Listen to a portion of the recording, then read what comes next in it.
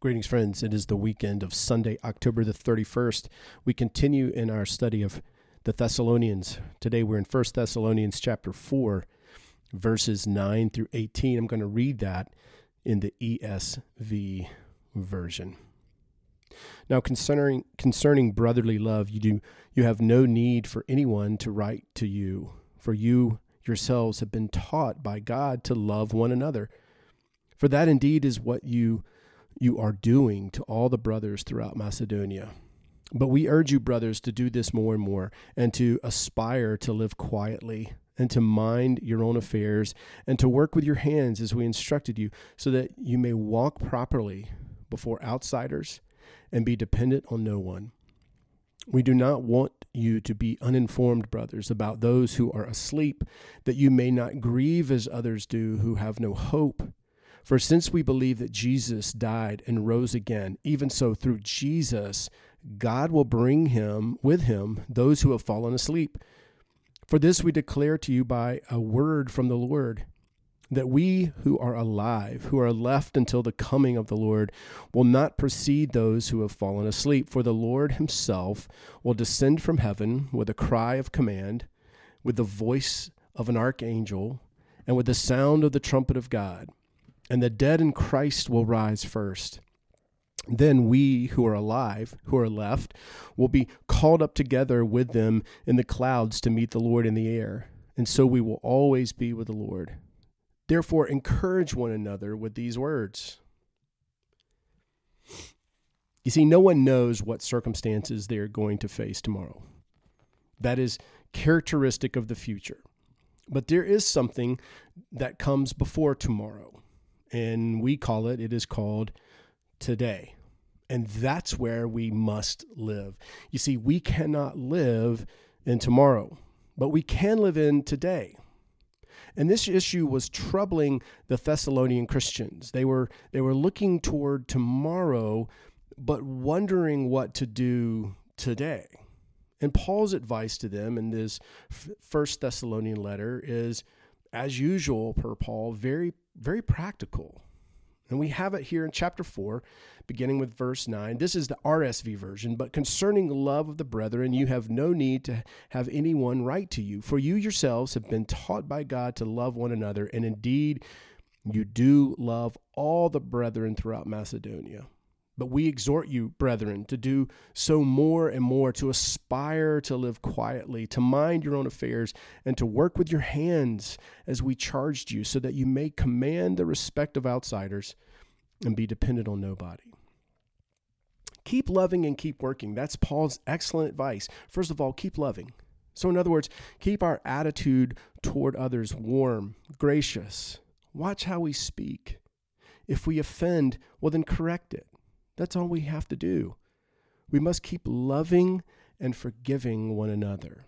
We must refrain from being bitter, from being resentful, sarcastic, or critical towards one another. That's a choice. It's a choice that we make when we choose to be bitter. And then this is interesting. Christians do not need to be taught how to love one another, according to the Scripture. Paul's amazing claim is that God, through the Holy Spirit, teaches us that God's love has been poured into our hearts by the Holy Spirit, which has been given to us. That's Romans 5:5. So if we give that love of the Holy Spirit a welcome, we can manifest love to each other. If we choose to be bitter, of course, then that love will not be manifested. But if we reject the caustic word, the sharp attitude, then we can show kindness and mercy and grace to one another. So the most amazing claim of the Christian faith, or of the many amazing claims of the Christian faith, is because of the Holy Spirit, believers, followers of Christ, have a new capacity to love, which the secular person does not possess. That does not mean that we will immediately feel loving. See, as believers, we feel the same way non-Christians do. We often feel angry. I often am angry or put off, resentful, repulsed. But the wonderful news is that God has said we do not have to act like that. Though we may feel this way momentarily, we can reject that feeling. We do not have to regard others as rivals or enemies. We can look on them as victims in need of sympathy and empathy and help. Then, by drawing on the grace that God has given us, we can begin to act lovingly. You see, love is a decision that we make to draw on another's strength, Jesus' strength. And that is why Paul tells the Thessalonians to love each other and to do so more and more. They should aptly apply it, in increasing wider areas, reaching out more and more. And then secondly, Paul says that they should keep their hands busy with labor. We should not keep dwelling on, in other words, my own needs and feeling sorry for myself. Think of someone else's problems. That's what Paul is urging. It's clear from what Paul goes on to say that some of these believers, some of these Thessalonians, had stopped working because they thought the end of the age and the coming of the Lord was close, was at hand. So they basically had become a burden to others. As days and weeks went by and the Lord did not come, they ran out of food.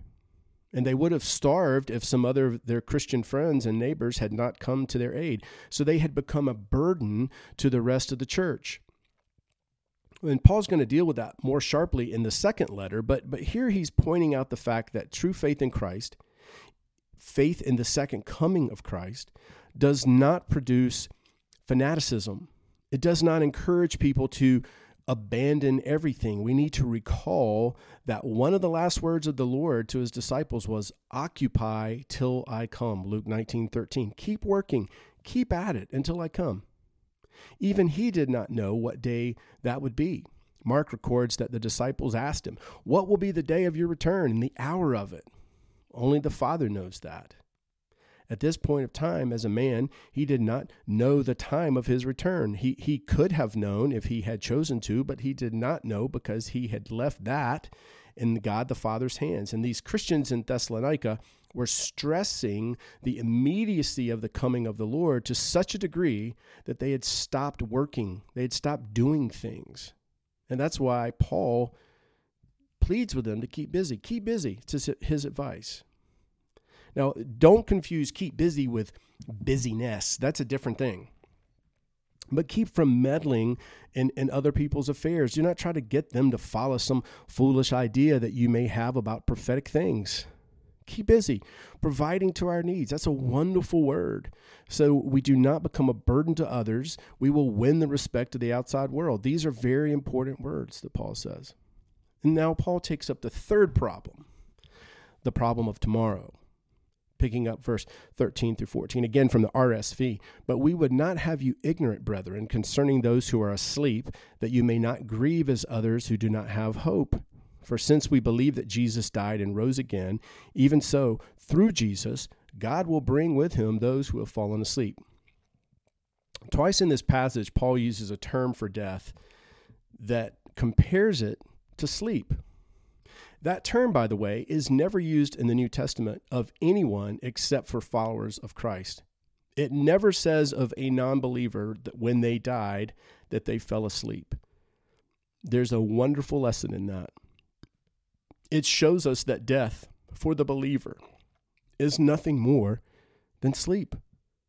You know, when our loved ones on a Sunday afternoon take a nap, fall asleep on the couch, we don't run to the phone and dial 911. We know that they're quietly resting, that they're going to wake again, and that we are going to have some contact with them again soon. And that's why the New Testament regards the death of a believer as nothing but sleep. Jesus said of the daughter of Jairus who had died, "She is sleeping." Mark 5:39, Luke 8:52. It's amazingly encouraging word for those who are facing the death of dear ones. The question which the Thessalonian believers were asking was, would they see their loved ones again?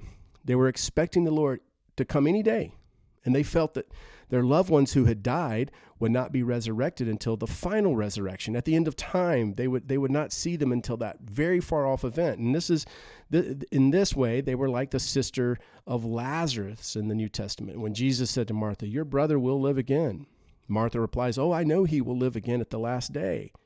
She imagined that Jesus was referring to what she had learned from the Old Testament, that there is a resurrection of all the dead, believers and unbelievers alike, in the last day. But Jesus meant he was going to do something right then and there. And as we know from that story in John, that he did raise Lazarus from the dead at that very time. The Thessalonians also did not understand that. They thought it would be a long time before they saw their loved ones. And we can best understand this account if we remember a couple of things, 5 things to be specific. First of all, the Thessalonians had clearly been expecting the return of Jesus before any of them died. This was a moment-by-moment expectancy in the early church. First-century Christians never entertained the thought that death would occur to them. They believed the Lord was coming within days or weeks at the most. And in the first chapter of this letter, Paul commends the Thessalonians for waiting for God's Son from heaven. That's what they were looking for. Jesus' own words suggest that this would be the case. All his statements about his return were addressed to people who were still alive, and he speaks of them as though they would still be alive when he returned. To his disciples, he said, "Watch, for you do not know the hour. Be ready." That's in Matthew 24 and 25. He used terms like, don't be deceived, and the Son of Man will come at an hour that you don't think of or you think not, Matthew 24, Luke 12. There's no mention of the impact of his coming on those who had already died. And the second thing we have to remember is that the Thessalonians, just like us, were projecting the sequences of time into eternity. Now, this is hard. This is tricky, so try to stay with me. We all struggle with the concept of eternity. We tend to think of eternity as time going on endlessly. That as is the case here on earth, that we have to wait for certain events which are yet in the future. We think that is how it will be in heaven, despite the fact that the Word of God seeks to demonstrate that time and eternity are 2 different things. They are not the same thing. Time has sequences. It has a past, a present, and a future. But eternity has only one dimension. It's present. It's now. We struggle with that. That is so hard to comprehend. And so did the Thessalonians, so hard. In time, we're all here in one building right now, this morning. If you're listening to this on a Sunday or wherever you are, wherever we are, we're locked into a segment of time together. We're all feeling the same temperature. But that is true only of our bodies. That says nothing about where our minds have been. Some of us have not been here for the last half hour. It would be interesting to know where everybody had been during the service this morning. Minds are not limited to space or time or sequence. They can go anywhere and experience anything at any time.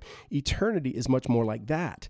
That is why we have great difficulty understanding these prophetic passages in terms of time when they are really in terms of eternity, eternal events. Although I believe that Paul knew the difference between time and eternity, he reassures the Thessalonians, explaining that the living and the dead will be together when our Lord returns. That is the point at issue. He says, in effect, yes, you will see your loved ones immediately when the Lord returns. Whether you join that event when you die, or whether the Lord comes while you are still alive, your loved ones will be with him. That's the point he's making. He then goes on to give them a new revelation in 1 Thessalonians 4:15. For this we declare to you by the word of the Lord. We take those words to mean that this is something he had not taught them when he was in Thessalonica. He had taught them about Jesus' death and resurrection and how that would affect them, but he did not give them details of time and circumstance of his coming again. And now Paul is revealing this further truth, picking up verse 15, the second part, that we who are alive, who are left until the coming of the Lord, shall not precede those who have fallen asleep. That sheds a little further light on the subject. We will all be together, says Paul. Don't worry about that. You will find your loved ones again when the Lord returns. And then fourthly, he gives them the details of how it's going to happen. Verses 16 through 17, for the Lord himself will descend from heaven with a cry of command, with the archangel's call, and with the sound of the trumpet of God. And the dead in Christ will rise first, and then we who are alive, who are left, shall be called up together with them in the clouds to meet the Lord in the air, and so shall always be with the Lord. Paul calls this the coming of the Lord. And we tend to regard the coming of the Lord as though it's a single event. It's sort of immediate, boom, and it's a once and for all kind of appearing. But if we look at the scriptures carefully, and we see evidence for this in just a minute, the coming of the Lord is actually a series of events. This series has a dramatic beginning, as Paul describes here, when Jesus appearing to take his living and dead saints to be with him. And it is an even more dramatic ending when, as Jesus himself said, he would manifest himself to the entire world. They shall see the Son of Man coming in the clouds of glory with all his heavenly hosts. Matthew 24:30, Mark 13, Luke 21. That's a different event from the one here described. We can't make those fit together. In between them is a period of time which Jesus is present on the earth, though not always visibly so. And that's what the scripture calls the presence, which is the Greek word parousia, that is a better translation of this word coming. It's when scripture talks about the coming of the Lord, it sometimes looks at the beginning of that series, and sometimes it looks at the end of it. And sometimes, as in the book of Revelation, it is looking at what is going on between those two ends. And we have to train ourselves to think in those kinds of terms. The parousia of Jesus is a series of events. It's the Lord himself who will come, and that should warm our hearts. He's not going to send Michael, the archangel, or Gabriel, or Moroni, or anyone else. He's coming himself. The Lord himself shall descend from heaven with a cry of command. And who is that cry addressed to? Well, these three sounds affect different groups. Scripture gives the answer to this. Jesus himself had said in John chapter 5, the hour is coming and now is. See, there's that blending of time and eternity. It's coming in time. It now is in eternity. The hour is coming, and now is when all those that are in the grave shall hear the voice of the Son of Man and shall come forth. John 5:25. Jesus had stood before the tomb of Lazarus, and he cried out, remember in that loud voice, Lazarus, come out, come forth. John 11:43. And to the amazement of the crowd, the dead man appeared. The doorway of the tomb. He's still wrapped up in his grave clothes. He heard the voice of the Son of God, and he came forth. Commentators have pointed out if Jesus had not said Lazarus, he would have emptied the graveyard. But the hour is coming when all the dead shall hear the voice of the Son of God and come out. And that is what Paul is talking about here. The cry of command is addressed to the dead, to those in the tombs who had fallen asleep in Jesus. The second sound is the archangel's call. The only angel in the Bible called an archangel is Michael. Though Gabriel is a great angel, he is not called an archangel in Scripture.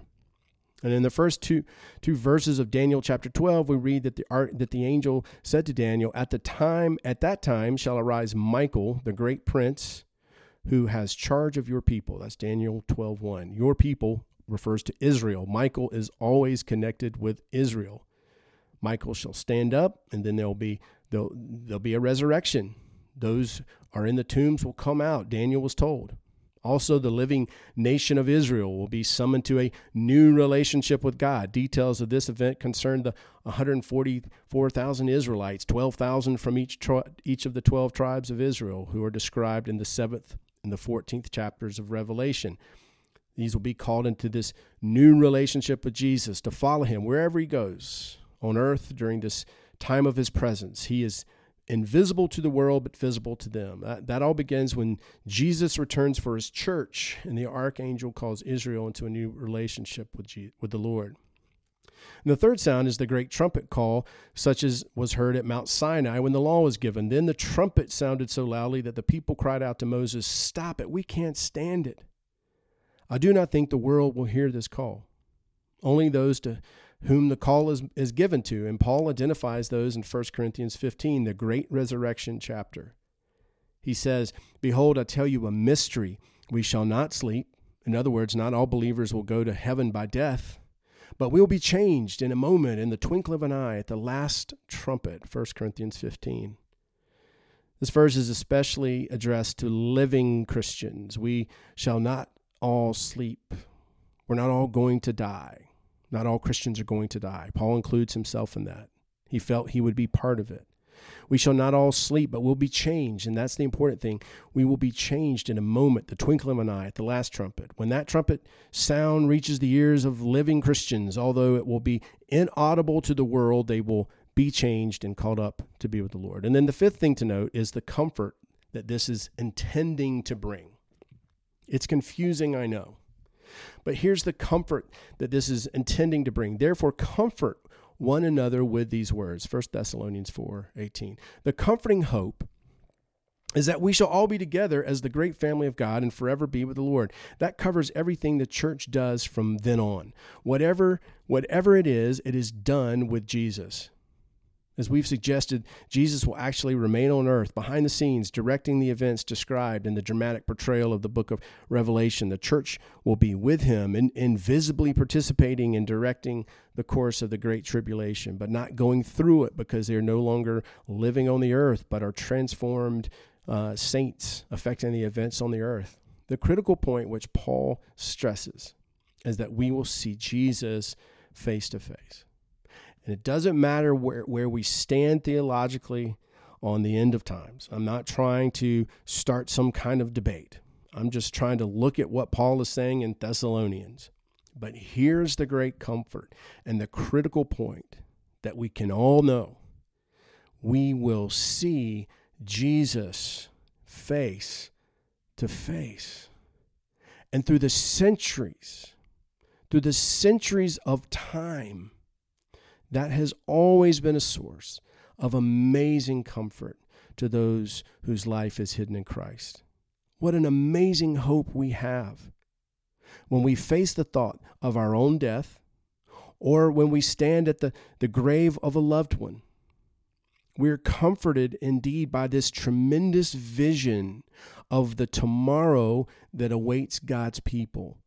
And that is Paul's purpose in giving this revelation. So let's revel in the comfort that it brings in the hour of death, our own or that of those we love, the beloved. Amen, and God bless.